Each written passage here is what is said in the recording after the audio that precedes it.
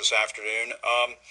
Help us out a little bit here. Can you provide any specifics about who these 200 people are that you've interviewed? I'm not asking for names, dates of birth and social security numbers, but can you give us a little bit of context? Yes, many of them are people who were in the administration during the former president's term who have information that they want to give to us, as well as people involved in the events leading up to the 6th, and they want to voluntarily give information. We're putting the pieces together. It's painstaking, but it's thorough. And we hope when the process is completed that we will have a very reliable and complete picture of the events that led up to that terrible day. And can you say if former White House staffers have testified, Trump campaign staffers, the staff of the former Vice President Mike Pence? That's all of the above? Well, let me not be that specific, but let me say certainly there have been people, part of the Trump administration, who have spoken to us and provided important insights that have led us to further questions. Many people are coming in voluntarily. Some we're going to have to subpoena and have in some cases. There will be more subpoenas. Some need a subpoena, to give cover for coming in. And then there are also third parties who might have information. For example, we are following the money to find out who paid for it. That's an important element of following the money trail, and that's not always just testimony, it's documents. Episode 18, A Family Outing. Welcome to Capitol Insurrection Report, a podcast dedicated to the events of January 6, 2021 in Washington, D.C. I'm Scott Kuhn. Welcome to this special Thanksgiving episode. And I think this year we do have a lot for which we can be thankful.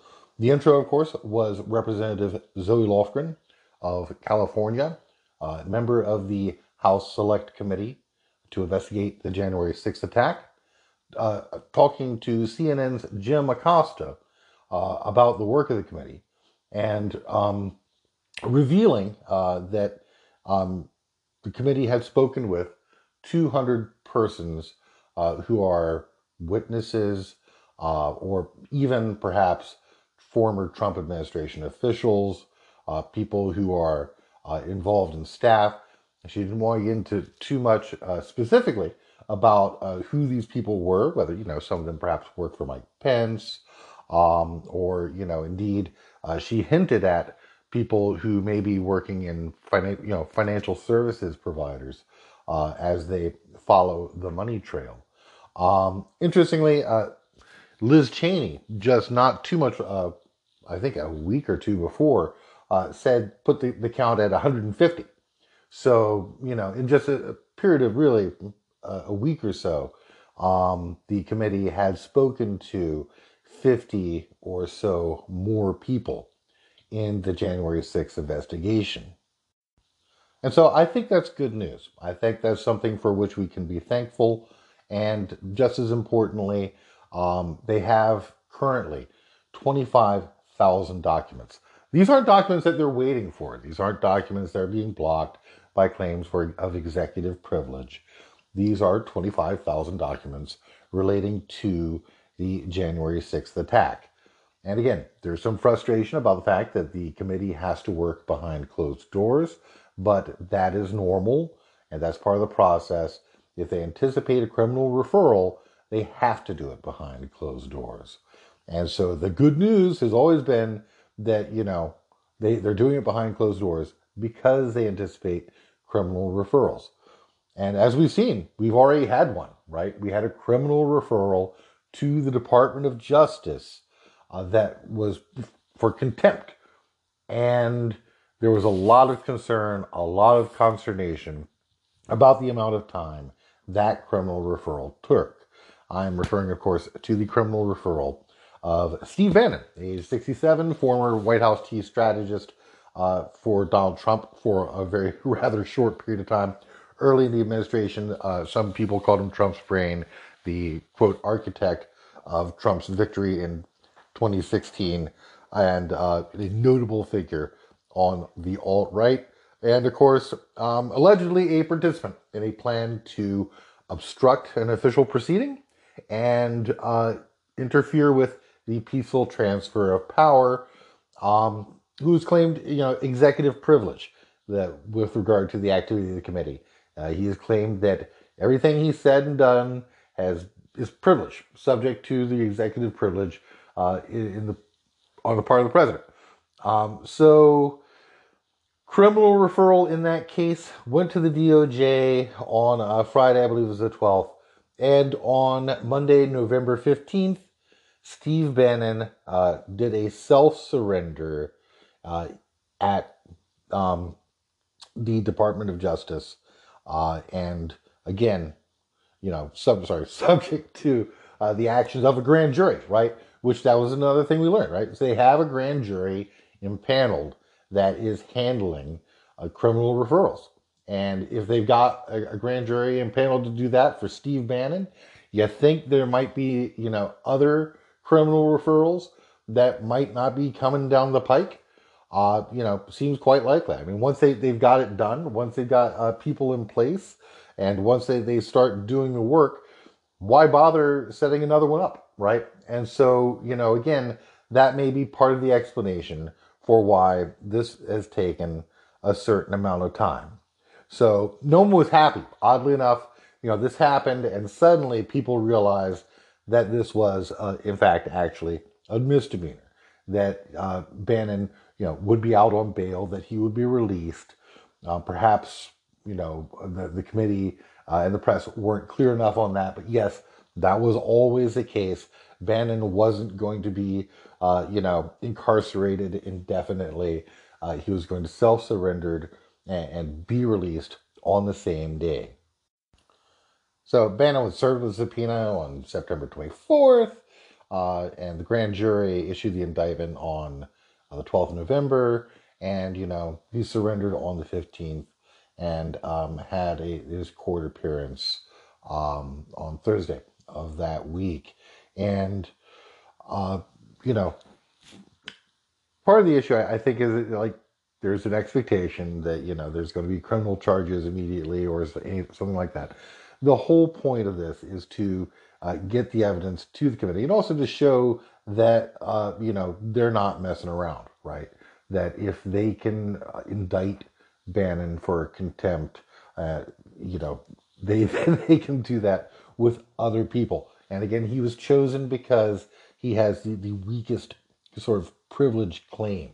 And yes, it's a misdemeanor. Yes, he called it the misdemeanor from hell, but it might prove to be the misdemeanor from hell for him, right? So he faces anywhere from 30 days to a year in prison, and also the possibility of fines up to $100,000. So that's not insignificant, right? I mean, Bannon is continuously asking people for money. I know he's got all those Seinfeld bucks, but that again is something that maybe he can afford, but other defendants, perhaps, you don't want to mortgage your house so that you can obstruct justice and obstruct Congress on behalf of Donald Trump. So that's something for which I think we can be thankful. Bannon's self-surrender in the Capitol insurrection investigation. And it should send a chilling message to other defendants that, not defendants yet, other potential witnesses that if they don't cooperate with the committee, or at least appear to cooperate with the committee, right? I mean, I don't expect anyone really thinks that Bannon is going to go up there and, tell the truth, the full truth, and nothing but the truth. But again, that would open him up to charges for perjuring himself, right? So that's the bind that Bannon is in, and he has testified in court before. And that, oddly enough, I had to check, was November 8th, 2019, in the case involving Roger Stone. And worth remembering what that was for, right? Roger Stone was convicted on all counts obstruction, making false statements, witness tampering, and sentenced in February of 2020 to 40 months in federal prison. So Steve Bannon knows the consequences, and I think other people, other potential witnesses, also know the consequences. And, even though we have, finally this contempt indictment against Bannon, right? And Bannon is going to have his day in court, which should proceed expeditiously. Other people who haven't been fully cooperating are certainly looking and seeing what's happening in the Steve Bannon case. Most notably, Mark Meadows and Dan Scavino. It's part of kind of like waiting, well, what's going to happen there? And one might expect that if they don't decide to get off the pot, the same thing, they could be doing a walk, as well, right? They might, the grand jury, for all we know, could be moving against them, just as I record this, right? As part of it, it's like we don't know, and like Steve Bannon, they'll have to surrender their passports, right? They have to go through all that. So, I think that is good news, and I do think that there are a lot of people who were not happy with how long it took. I wasn't happy with how long it took, but the process is set up now, and yes, it's misdemeanor charges, yes, but the point is they're going to be able to get the testimony, and quite possibly, these people, if they really want to go to the wall for Trump, might wind up, perjuring themselves. And look, that's where the penalties get severe. So they're caught in a bind, and it's no reason why they're trying to invoke privilege here, because if they tell the truth, they're going to wind up, possibly incriminating themselves, right? Maybe the smart thing for them to do is to take the fifth, but this is really serious. And I do think that there's some of it with the amount of time it takes.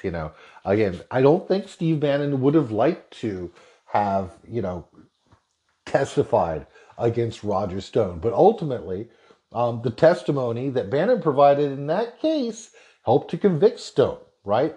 And maybe, Bannon knew that the pardon was coming down the pike, and so that's why, maybe it didn't matter so much. But we've got both of these guys winding up, in trouble again, and, they're going to have to wind up either offering truthful testimony or accepting the consequences of either lying or being held in contempt of the January 6th committee. So the title of this episode is A Family Outing, and the reason for that is actually because of a suggestion from a listener to the show who reached out on Twitter, and I want to thank you for doing that. Also, if you have not, if you are on Twitter, please do follow me, Scott Kuhn, at CapInsurrep, CapInsurrep.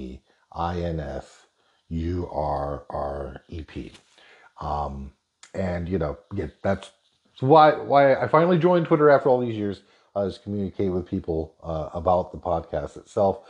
And the suggestion was from the anonymous listener that I do something on the various families who took part in the insurrection. And so I did. I looked at those. Of course, I was cognizant of the fact that there were people who were related to one another who took part in the Capitol insurrection.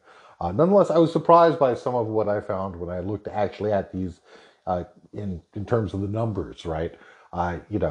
Everyone's aware of certain individuals who are related to other individuals who took part. If you've been following these cases closely, as I know many of you do, but just taking a step back and looking at in the aggregate, I found some things that I actually found surprising.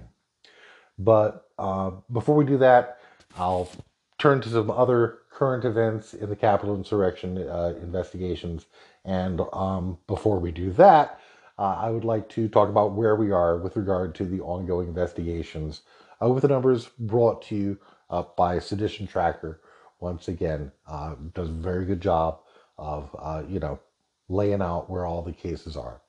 So currently, there have been 666 individuals charged, which is an increase of 16 people since the last episode. So still roughly on the same pace, 5 to 7 people every week. And I saw that, I thought, oh man, there's going to be some QAnon nuts who are keeping track of this. And they're going to think, that there's some numerological significance to the number 666.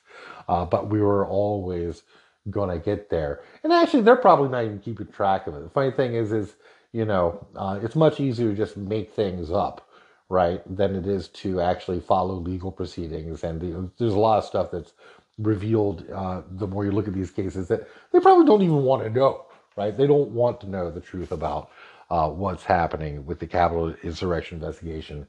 They are just hanging out, asking dumb questions like, why haven't people been charged with insurrection? And what about Ashley Babbitt, et cetera, and so forth. So 666 individuals charged, 322 indicted, which is an increase of only 4 since the last episode. Still 3 deceased, still 1 dismissal. Total of 133 convictions, which is quite a bit of an increase since the last time, an increase of 20. And again, as one might expect, mainly misdemeanors. But as we're looking, and some of these, especially the early assault cases, come down the pike, if you look at the court calendar, a lot of these are coming up, right? And so we're beginning to see, more serious convictions. People that take plea deals, they're looking at serious time. And, we have people like Chansley, right, getting 41 months. Scott Fairland, the gym owner from New Jersey with the brother who's a Secret Service agent, who, basically had one offense, right? He sucker punched a cop, a Metropolitan Police officer. 41 months for that. And when you look at what some of the other violent offenders did, that pales in comparison. And so, especially the ones who actually cause lasting injury to officers, it's, they're looking at real time. And I think a lot of people are disheartened by a lot of these misdemeanor defendants. But we're going to start seeing, people accepting plea agreements and people entering into plea agreements, and also, eventually trials. And if these people go to trial, they're not going to be pleading to one felony, right? They're going to be having to, ultimately, if they get convicted, and by the way, the government wins most of its cases, and in most government cases, they don't have the amazing video evidence that they have. So the government's probably going to win all these cases. I would expect very few of them actually will go to trial, but maybe some of them are dumb enough to do that, and then they're looking at all the charges, and they'll wind up doing all the time. All right, and finally, 36 sentencings. So that's an increase of 16 since our last episode. So again, that's, quite good. And also people they wonder about, if people are sentenced to something like 41 months, what does that mean in the federal system? Well, the federal system does have good time. They don't do parole. Parole was abolished in 1987. So that's out. And there is good time. Theoretically, you're supposed to get if you are well behaved. And we don't necessarily know that these people will be, right? Some of them have really been acting like, some nasty inmates in the DC jail, for the few of them who've actually been subject to pretrial detention. Nonetheless, there is good time, 54 days a year, theoretically. On average, it winds up to be 47.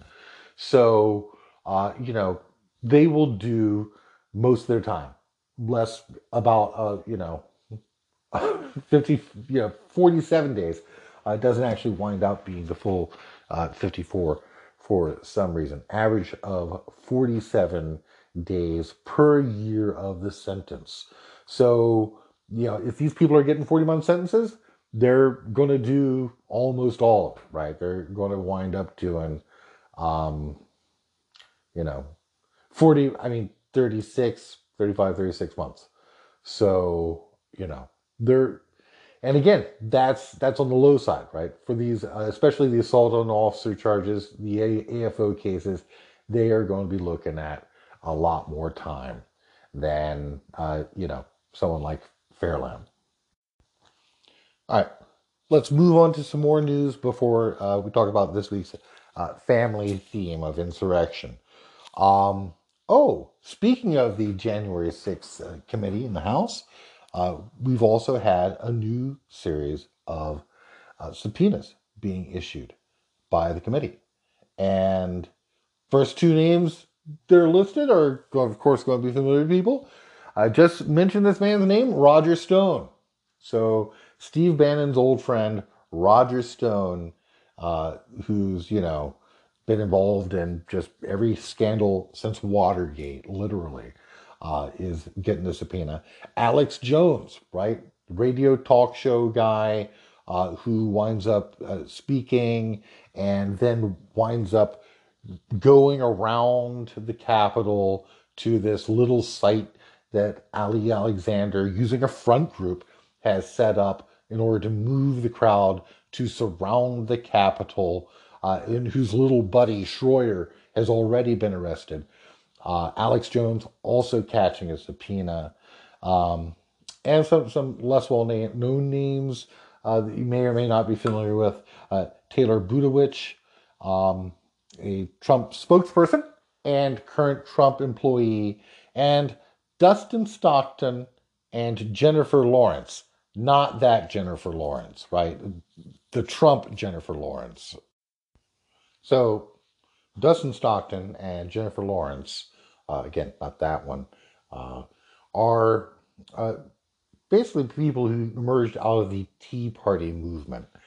And there's a very good article that I'm going to rely on for a lot of this by David Friedlander at Politico called The Bonnie and Clyde of MAGA World, that apparently Friedlander has covered Stockton and Lawrence for over a decade and knows them, is comfortable with them, and has had hours of interviews with them. And they spoke with him quite freely, apparently, in the wake of all this. And there's a lot, it's a great article, and there's a lot that explains why these two figures that you probably have never heard of might matter. So, with regard to Trump, you find that Stockton and Lawrence helped to organize a lot of these Stop the Steal events that went from the fall of 2020 all the way up to January 6th itself. And apparently, though, didn't take part in the storming of the Capitol, and appears to, or at least according to this reporting by Friedlander, to have thought that the thing was a dumb idea. So we don't know, whether they're in on all that Eastman memo stuff or any of that. It would appear not to me, at least according to this reporting. But I'll just give you a little audio sample of Stockton speaking at the November 14th rally in D.C., which is a rally he apparently helped organize. He and Lawrence organized, and then they're like at the bottom of the bill, even though they helped to organize this thing.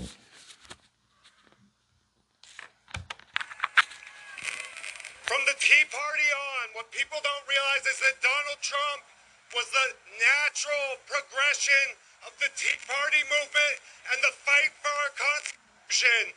You must come together. You must.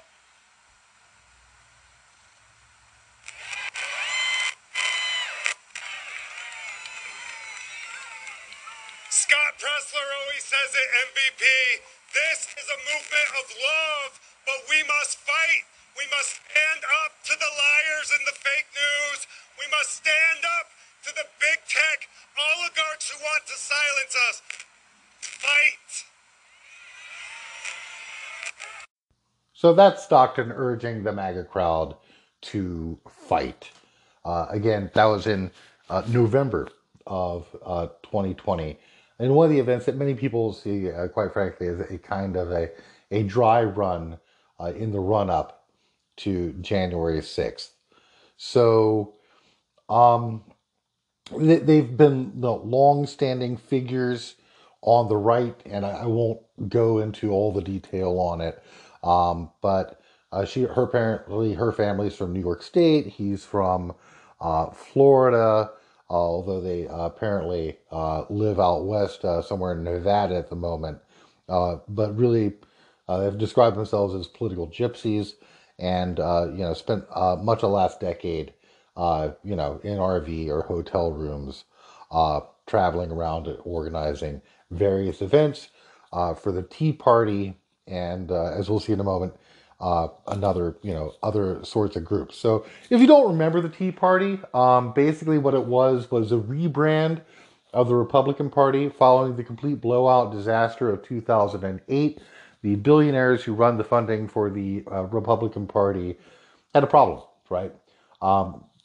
George W. Bush and the disaster of the Iraq War looked like, Republicans were down for the count.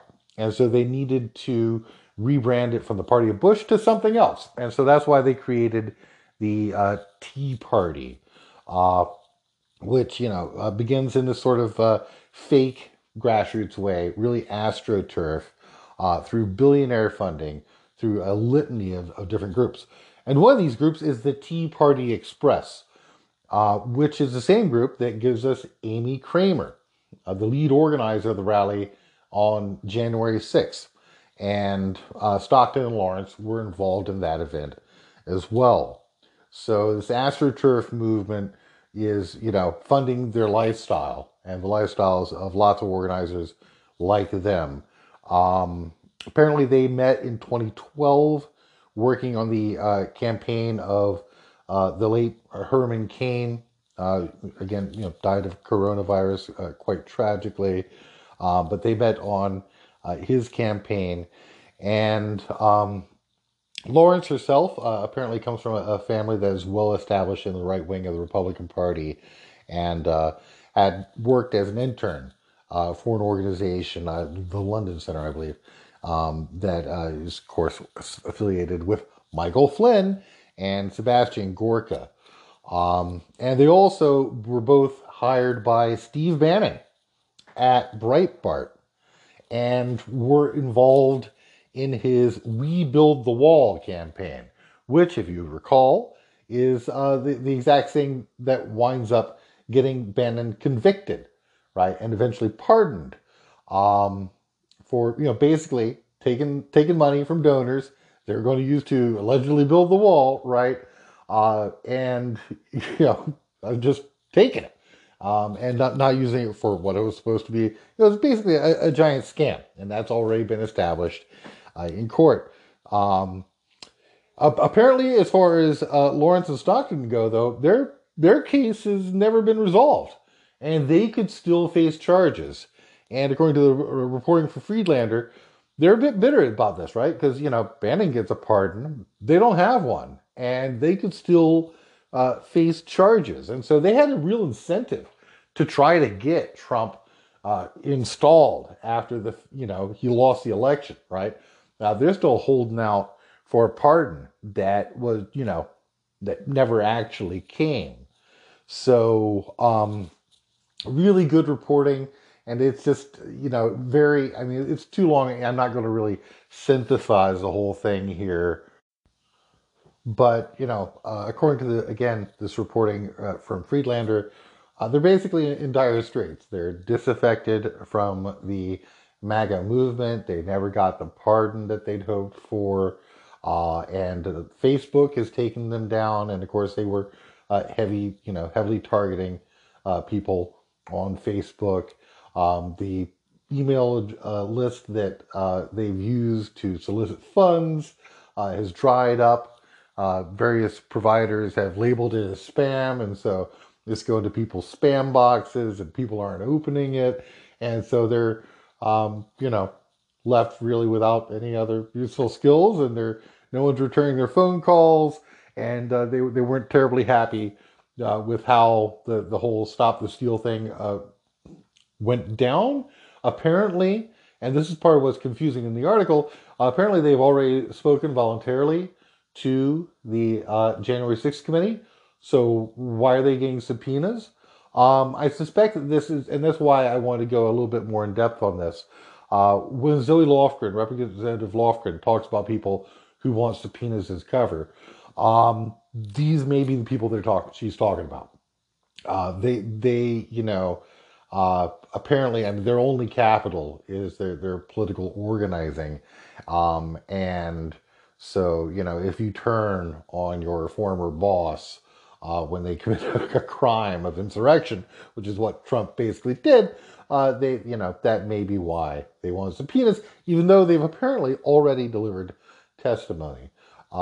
But I just want to give you one quote from the Friedlander article, which again I advise you to look up. It's on Politico. It's the Bonnie and Clyde of MAGA world. Quote, broke, unable to afford lawyers, and forced to turn off the hot water in their RV in Nevada to save on money, Lawrence and Stockton are, in a word, furious. They say the money they were owed for the Stop the Steal bus tour never came through. Investigative reports from outlets such as ProPublica and others have lumped them in with the crowds who stormed the Capitol. Never having been introduced to the top money people, never having been pardoned, never even being paid properly, and now left holding the bag for others as they led the assault on the Capitol, they are ready to tell what they know. Politico has already reported that Stockton talked to the January 6th committee, and they no doubt spoke to me for this story in large part because they thought they could vindicate themselves. So this is the kind of people, by the way, unlike someone like Bannon, again, when you look at the toxicity that's involved in MAGA world, there are a lot of people like this, right? I mean, Michael Cohen, right? You look at how Trump treats the people around him, and, there got to be a lot of bitter people who are willing to talk to the committee. So I don't know, how intimately involved Stockton and Lawrence were. I suspect that they may have never seen the Eastman memo because it doesn't come up in what appears to be a very well-reported research article by Friedlander. But, if they do have any inside knowledge of that, I'm sure they're actually going to wind up bringing it up because, bitterness trumps a lot, right? Bitterness will trump, the financial incentives, even careerist motivations. If you're angry because someone has betrayed you, as apparently both Stockton and Lawrence feel they have been betrayed, then, yeah. So, again, it's hard because the committee is operating behind closed doors because they have to, because they anticipate criminals, subpoenas, criminal charges, criminal referrals to the DOJ. And, but these are the kinds of people that they're talking to. So, Roger Stone, Alex Jones, that gets all the publicity. I've kind of thought all along, it's going to be the people who feel as though they were betrayed, because that's what Trump does, right? Trump and, to a larger, to some degree, right-wing politics, generally, right? You look at a lot of people, like, someone even like Lee Atwater, right? There's phenomena of people going through these deathbed conversions, because fundamentally this is an outlook that, uses people as a resource. This is very much a machine that eats people up. These people come in true believers and they wind up getting spit out to fend for themselves.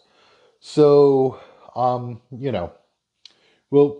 have to wait and see. Will they get out of, any possible federal charges for the "we will build the wall" scam, that Bannon got them into? I don't know. But it's the same circle of people. You've got Bannon, you've got Amy Kramer, you've got, Breitbart, all ends, again, they're in a position to know some stuff. I don't know if they were intimately involved in the insurrectionist coup part of it. They claim that they were not, which even Friedlander in the article appears to address with some skepticism. How could you not know that this thing was happening? But we have to wait and see on that score. Similarly, there's also an article that appeared in Rolling Stone magazine. Rolling Stone published an article that revealed that there was a leak, basically, text from Amy Kramer, who, again, was affiliated with Tea Party Express, just like Stockton and Lawrence, and is the main organizer of the rally on January 6th at the Ellipse that winds up becoming the incubator for the mob that winds up storming the Capitol. And the texts wind up, establishing what Kramer's doing. And their text between her, there's group chat stuff, which, through a spokesperson, Kramer said that, well, this is nonsense, but the spokesperson, one Barron, which I love, right? This guy's name is Barron. Of course, it's a pseudonym often used by Trump. Nonetheless, says that, well, these charges are nonsense, these texts are nonsense. But if you look at what's been released, there's no reason to make any of this stuff up. Apparently, of course, again, you may recall, both Amy and her daughter have received subpoenas, and in the text, he's mad at her daughter for apparently getting sauced, and it's just not necessarily, I don't think, stuff that, you would make up. But Kramer is, in my mind, I've looked into her a little bit more. She appears to be a patsy, right? She is a useful idiot, someone that they hired to get the rally done and to organize the rally, but also that there'd be a layer of separation between MAGA world and the storming of the Capitol. And so, they used her similarly to the way that they used Stockton and Lawrence. And it's interesting that they both have that Tea Party Express background. And so it's curious to me why anyone would leak this, right? So this leak probably doesn't come from the committee.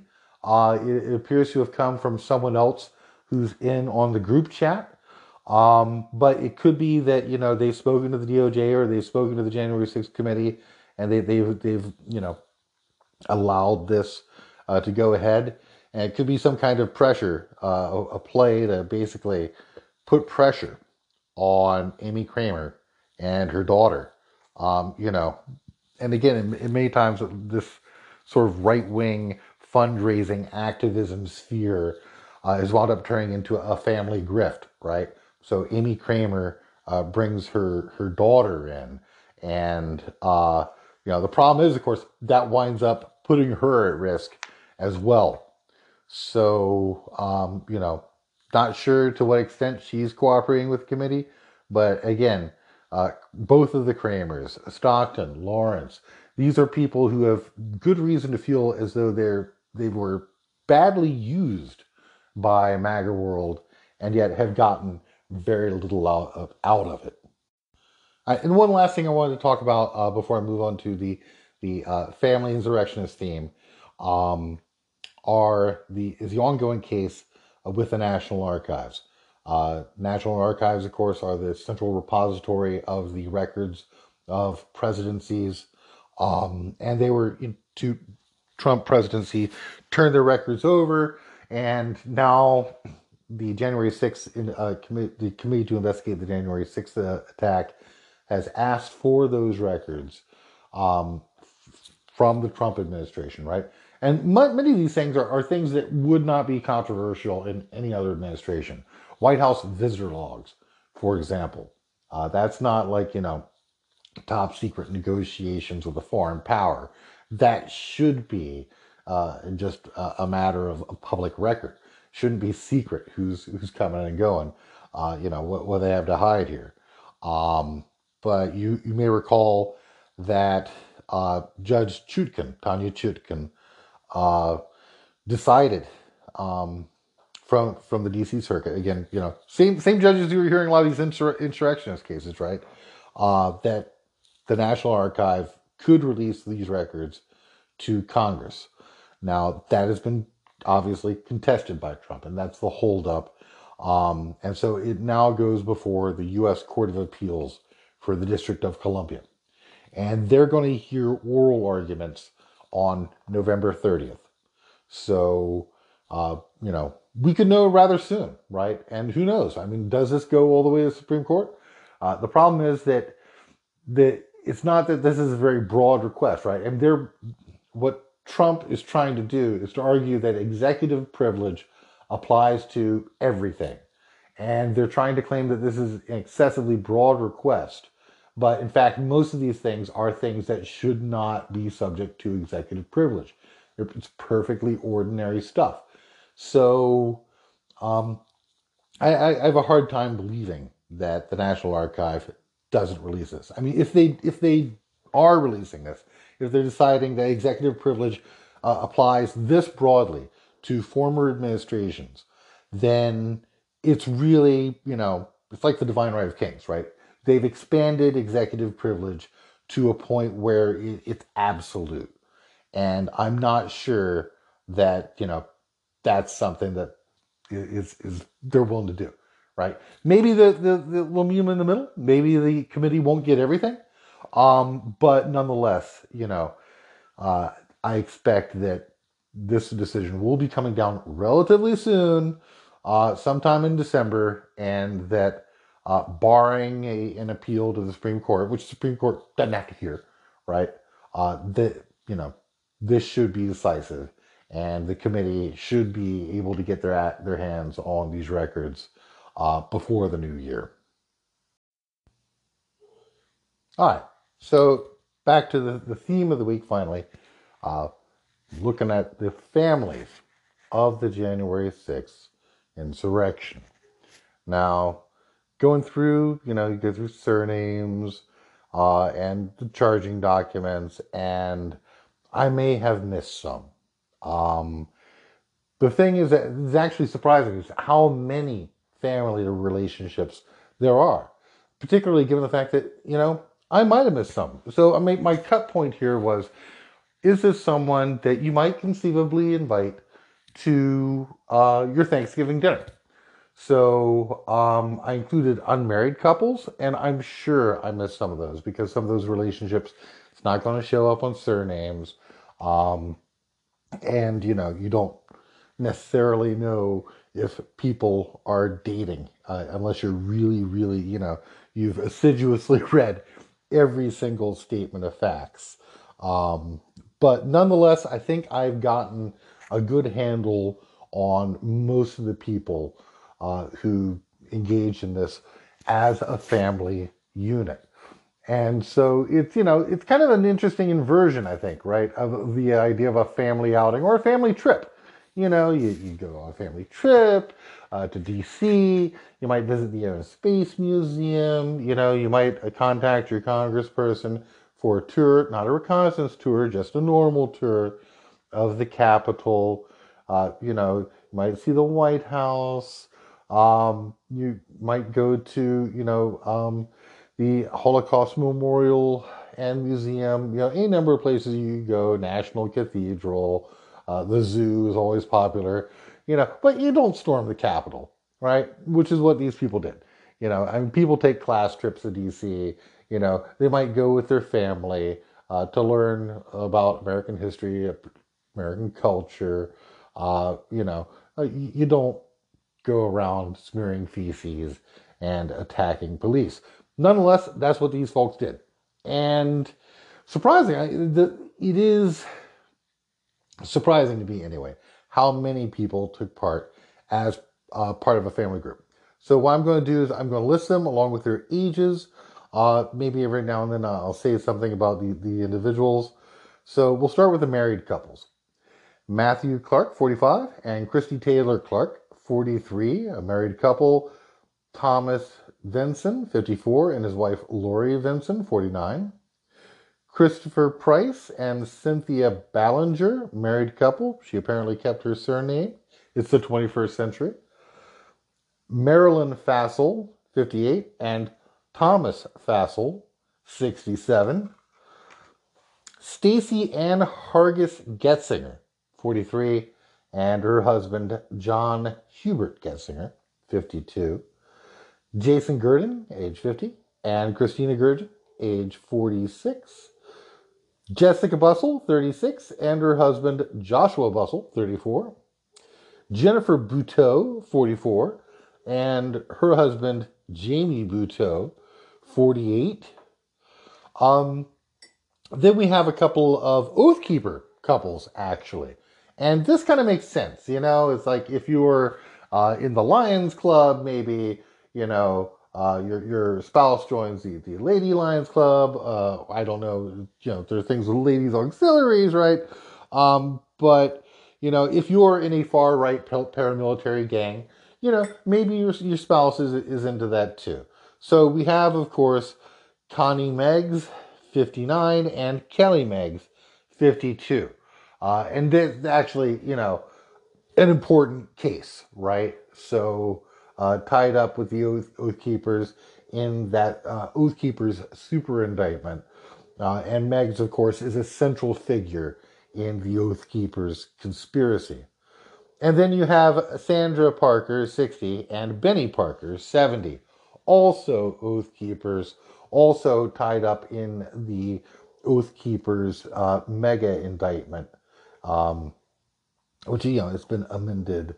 And if you go to the page, it's just all kinds of stuff on the Oath Keepers there.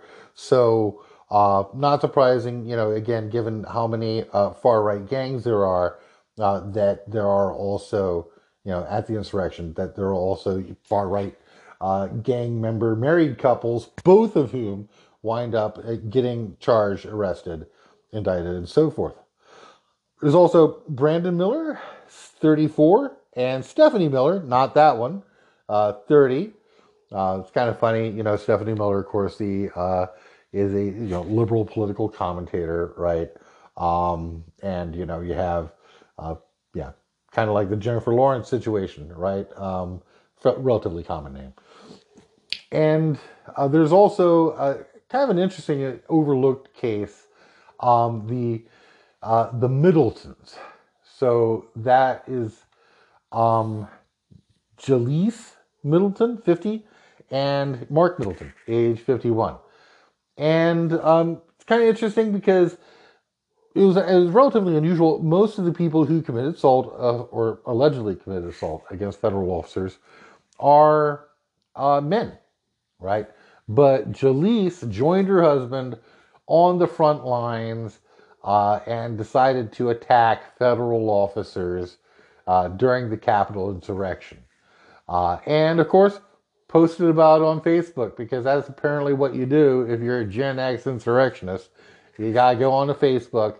You got to brag about how you attacked officers at D.C. on January 6th. So in her indictment, there's this taken from her Facebook. January 6th at 3:35 in the afternoon. This is Jaleese Middleton. We fought the cops to get in the Capitol and got pepper sprayed and beat. But by gosh, the Patriots got in. 12 minutes later, in response to a query, are you safe? Yeah, we were the first group to storm the Capitol. Just bruised and pepper sprayed. 2 minutes later, me and my husband and me and my husband were on the front lines pushing into the Capitol and got past the fencing. But then we got beat by a cop and pepper sprayed, so we had to retreat. But you see, all our fellow patriots got in. 1 minute later, in response to another question, are y'all okay? Yes, but we made history and got everyone in.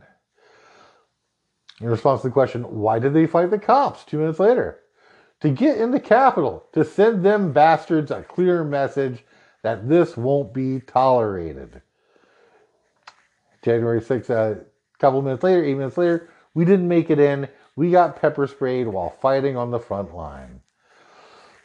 Quote, the best couldn't be documented because we were all hands on decks. Patriots busted through the barriers, as badly misspelled, Barriers. Patriots busted through barriers to get in Capitol.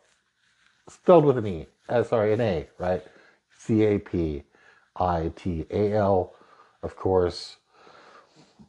Patriots busted through barriers to get in Capitol. Best I know, there was no looting or rioting, in quotation marks.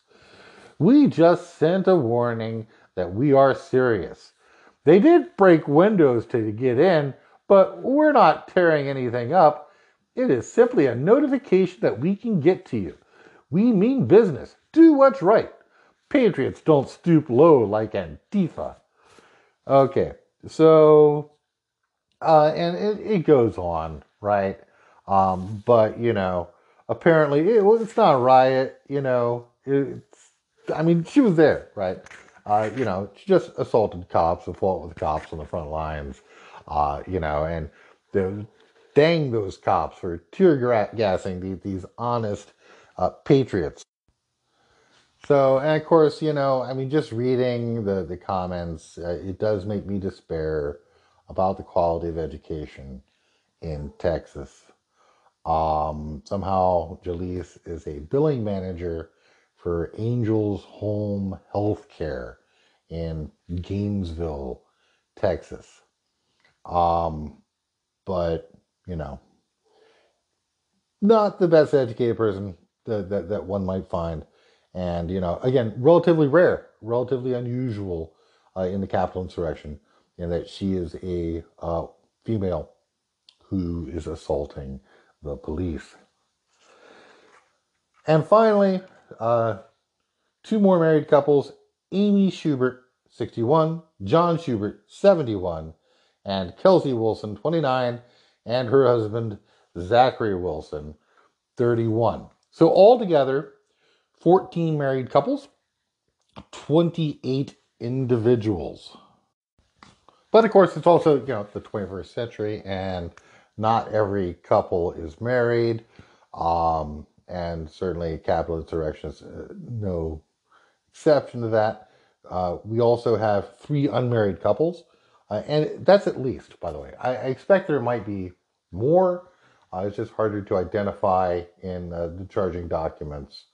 So we have Gabriel Burris, age 22, Madison Pettit, age 20, Mauricio Mendez, age 40, and Victoria Bergeson, also 40, of Groton, which is kind of a bit of a, it's kind of a nice place, right? Compared to many of the places that many of these defendants are actually from. It's like, it's like, a bit unusual in that respect. Not a lot of people from Connecticut arrested at the Capitol insurrection. And finally, Rachel Lynn Pert, 40, and Dana Jo Wynn, 45, who live streamed the trip down to up to the Capitol, and in the live stream, which I wasn't able to find anywhere, but it's cited in the charging documents. Quote, this is Dana Jo Wynn. Got her flags. Come with her flagpole. That way I can hit Antifa in the head if need be. Ha! But we'll be safe. Y'all have a good evening. We'll be back. We'll talk to y'all later. Love you. Bye. So, not the brightest bushels, not the brightest apples in the bushel, live streaming their crimes, and then, like on en route and showing, right? And definitively saying, oh, look, we brought a flagpole, so that we can hit Antifa, and, that's not, ultimately what winds up happening, of course. there's no Antifa there for them to assault. But in any event, they wind up not wind up assaulting anyone anyway. They're just charged with allegedly unlawful entry and violent entry. But yeah, so Rachel Lynn Pert is the manager of Circle K.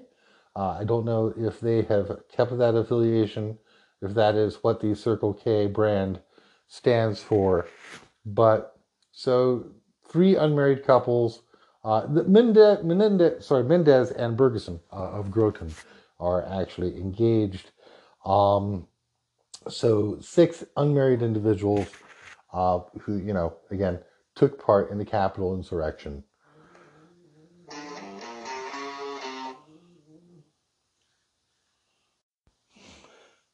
Next, talk a little bit about some of the mothers and their children who are accused in the January 6th insurrection.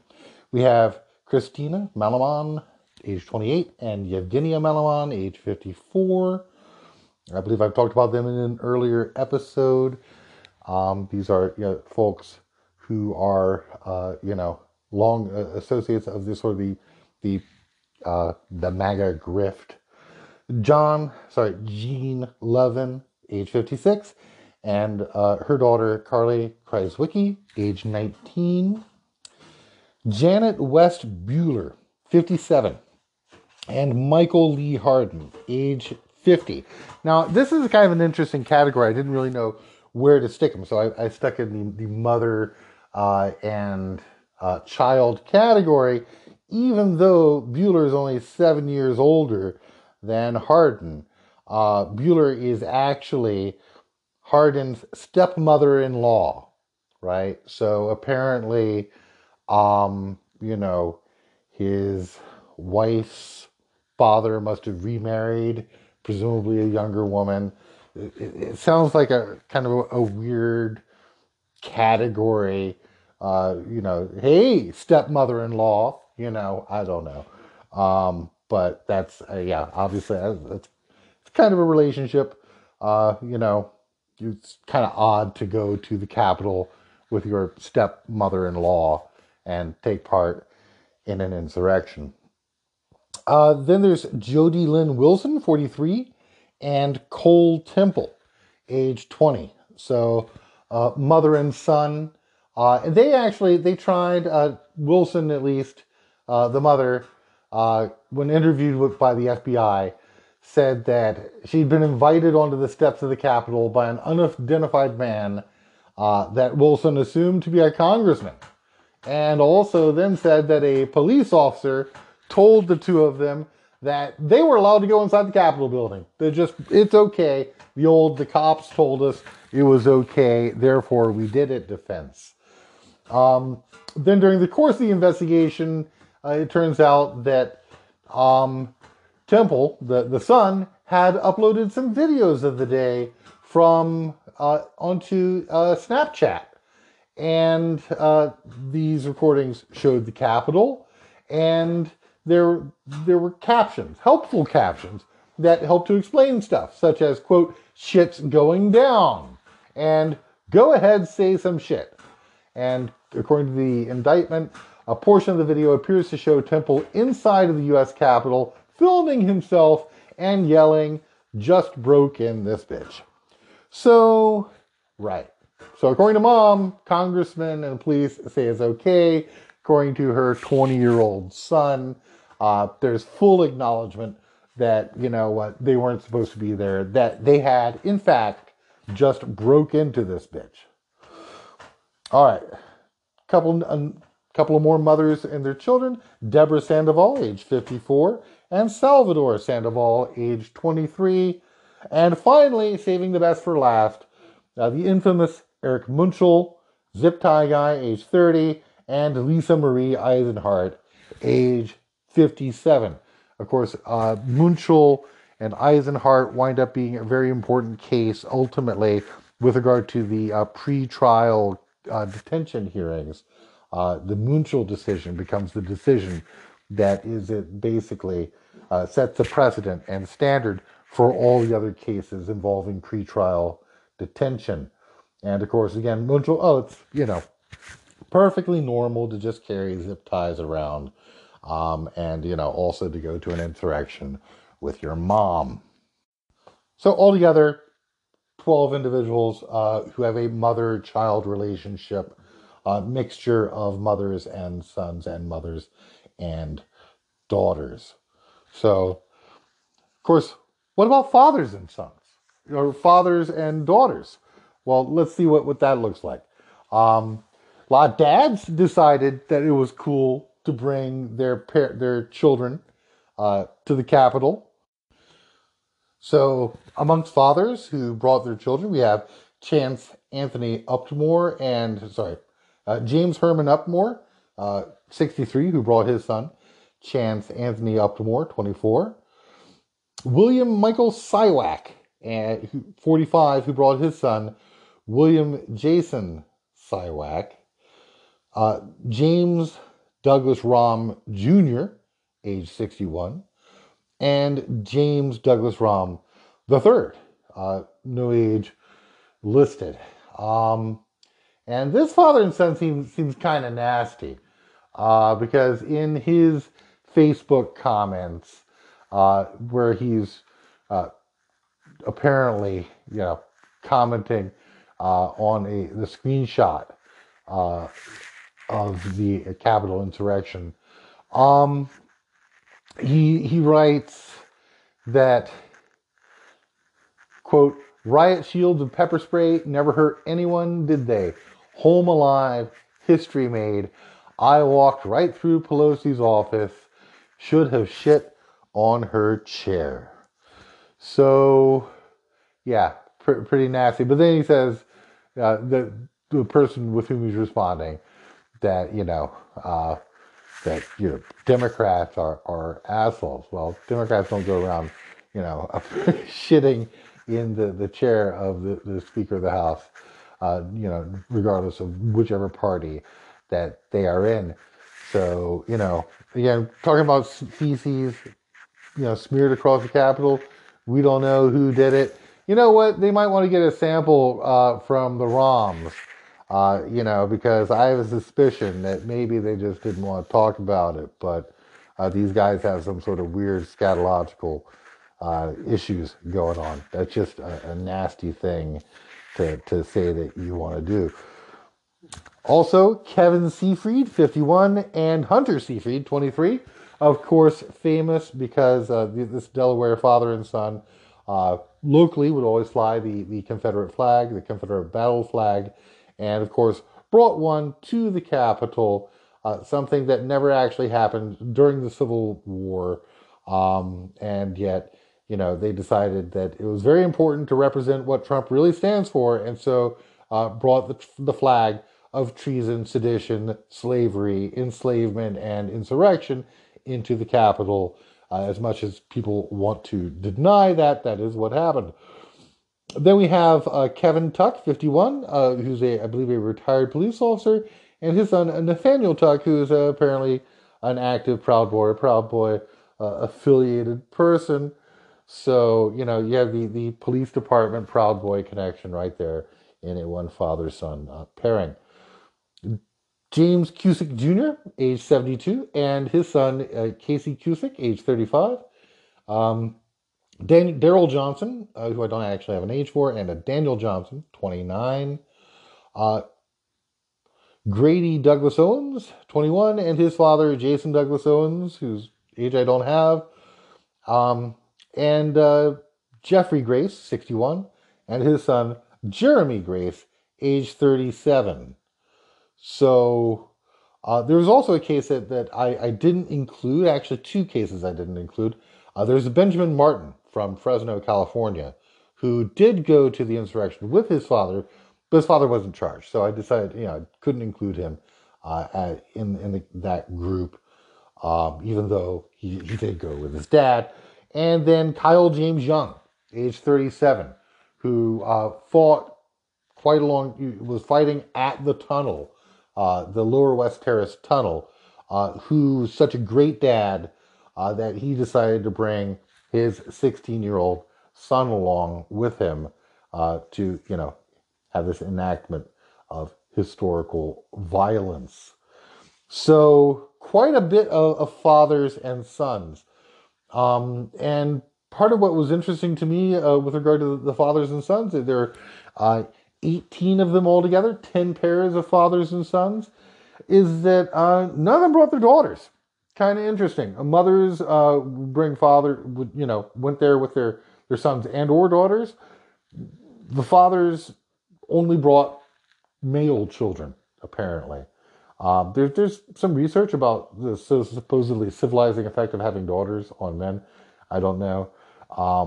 But it is kind of odd that, the people who, or at least maybe daughters, don't get arrested as much. I don't know. Although it didn't stop the daughters and the mother-daughter pairings from being arrested. So kind of an interesting data point. Maybe, having a daughter made them have a little bit more sense. Be like, you know what, maybe I won't fight with the cops today. I don't think, little Jennifer needs to wind up going to jail for Donald Trump. In addition to these, of course, we have some other different kinds of familial relationships. Siblings, of course. You can't leave those out. I will begin with 3 different siblings. Jonathan Pollock, age 21, who is currently a fugitive from justice. So, kind of an interesting case there. Pollock went with Olivia Michelle Pollock and a younger brother, Pollock. Now, I didn't actually include him. No, I did include him, even though he actually apparently was not charged. Maybe just looking, there's a chance he might wind up facing charges. We don't know, but Pollock definitely is on video, allegedly definitely assaulting the police at the Capitol, and winds up ultimately fleeing from justice. So there's Bolo photos. They're on the lookout for this guy. And, you can look him up. You can see what he looks like. He's only 21 years old, already a wanted federal fugitive, who has got a conspiracy indictment and is wanted for assaulting federal law enforcement. So out of siblings, he's most notable because out of all these defendants, I believe he's the only one who's actually, except for the guy who went to Belarus last week, a fugitive from justice at this point. So next we have Eric von Bernowitz, 46, and his brother Paul von Bernowitz, 50. We have Corey Connold, 25, and Felicia Connold, 26. They came up in the context of the Proud Boys episode. You may remember that Felicia Connold of, I believe, Arizona or New Mexico, somehow managed to become an honorary member of the Proud Boys. Or not an honorary member, like a full paid up. She's got the challenge coin and everything, member of the Proud Boys, which is supposedly an all-male organization. And she was there with her brother, who's only a year younger, and also in the company of the Kansas City chapter of the Proud Boys, headed up by Billy Cressman. And also notable, of course, is she winds up asking the court to have her ankle bracelet removed because 9 months to the day, she winds up giving birth to a baby, a little insurrection baby. We don't know who the father is. I mean, there were hundreds of Proud Boys at the insurrection. So, take that as it may. We don't really know. So, interesting parent-child relationship there. So I guess there's a bonus fetus included in the insurrection. Kevin Corden, age 33, and his brother, Sean Corden, age 35. Jared Wade Hughes, 37, and his brother, Joshua Calvin Hughes, age 38. Jonathan Peter Klein, 21. Matthew Leland Klein, 24. Michael Anthony Pope, 32. William Alexander Pope, 35. Michael Aaron Quick, 43. And Stephen Brian Quick, 48. And Mark Koulis and Christian Koulis. So a lot of brothers. As a matter of fact, yeah, I mean, it's basically just Felicia, among the siblings who are at the Capitol insurrection arrested with their siblings. Well, later arrested with their siblings. So out of all the siblings, you have 8 pairs of siblings, and then that one triplet group, right? Well, they're not triplets, but 3 siblings. The Pollock siblings, one of whom isn't charged, and one of whom is currently a fugitive from justice. So, one other category we have are cousins. And you have Daniel Page Adams, 43, and his much younger cousin, Cody Connell, age 27. Now, they're kind of interesting in that, you know, they're violent, right? And, you know, so also Cody Connell, according to the FBI, is alleged that he may, quote, intend to return to Washington, D.C. sometime during the week of January 18th, 2021. According to a witness, Connell has communicated with at least 200 individuals in Texas about purchasing long rifle firearms, ammunition, and body armor to bring with them. He explained that he was not returning to Louisiana unless he was in a body bag. So, high level of commitment expressed there from Mr. Connell, the one singular pair of cousins arrested at the Capitol insurrection. And then finally, saving it for last, of course, the category that is really on its own, the Munn family. The Munn family, of course, is a family of 5. Actually, it's a larger family than that, but 5 of them were arrested, including Mr. and Mrs. Munn, Thomas Munn, 54, and Dawn Munn, 55, and 3 of their children, Josh Munn, 24, Christy Marie Munn, 29, and Kaylee Munn, 18. So it's kind of interesting. Almost all these groups are pairs, but, you know, again, they really made a family outing of it, you know, and instead of going to the Air and Space Museum, the Munns decided to storm the Capitol. So what does that leave us? So altogether, if you look at, you know, you add everybody up, all the siblings, all the husband and wives, you know, cousins, the 3 unmarried couples, those 6 individuals, you know, conceivably at Thanksgiving dinner, right? These are people you might invite to your Thanksgiving. You have 89 people. So, and again, I already talked about the 3 individuals I excluded from that list, although I perhaps could have included them. 89 people, all of whom have been charged in the Capitol insurrection and took part in it with a family member. Now, that was surprising me. It was very surprising to me to find that I knew there were families there. I knew that there were related individuals by blood and by marriage. Didn't realize it would be that many. 13.4%. So out of the 666 individuals charged to date, 13.4% of them are actually people who went there with a family member who was also charged in the Capitol insurrection. And again, kind of interesting that, you know, among the parent-child pairs, mothers would wind up taking children of either gender into the Capitol, whereas fathers apparently only took their sons. And of course, most of the sibling pairs and the only cousin pair we have are brothers. So, well, males, right? So you have 2 male cousins, and the rest, the sibling pairs, with the exception of Felicia, brothers. All right. So anyway, happy Thanksgiving. I hope you enjoyed this family-focused event. You know, I hope you don't have any insurrectionists sitting around your Thanksgiving table. Enjoy your Turkey Day. Please, if you haven't rated on an Apple, please, if you care to take the time to rate the podcast.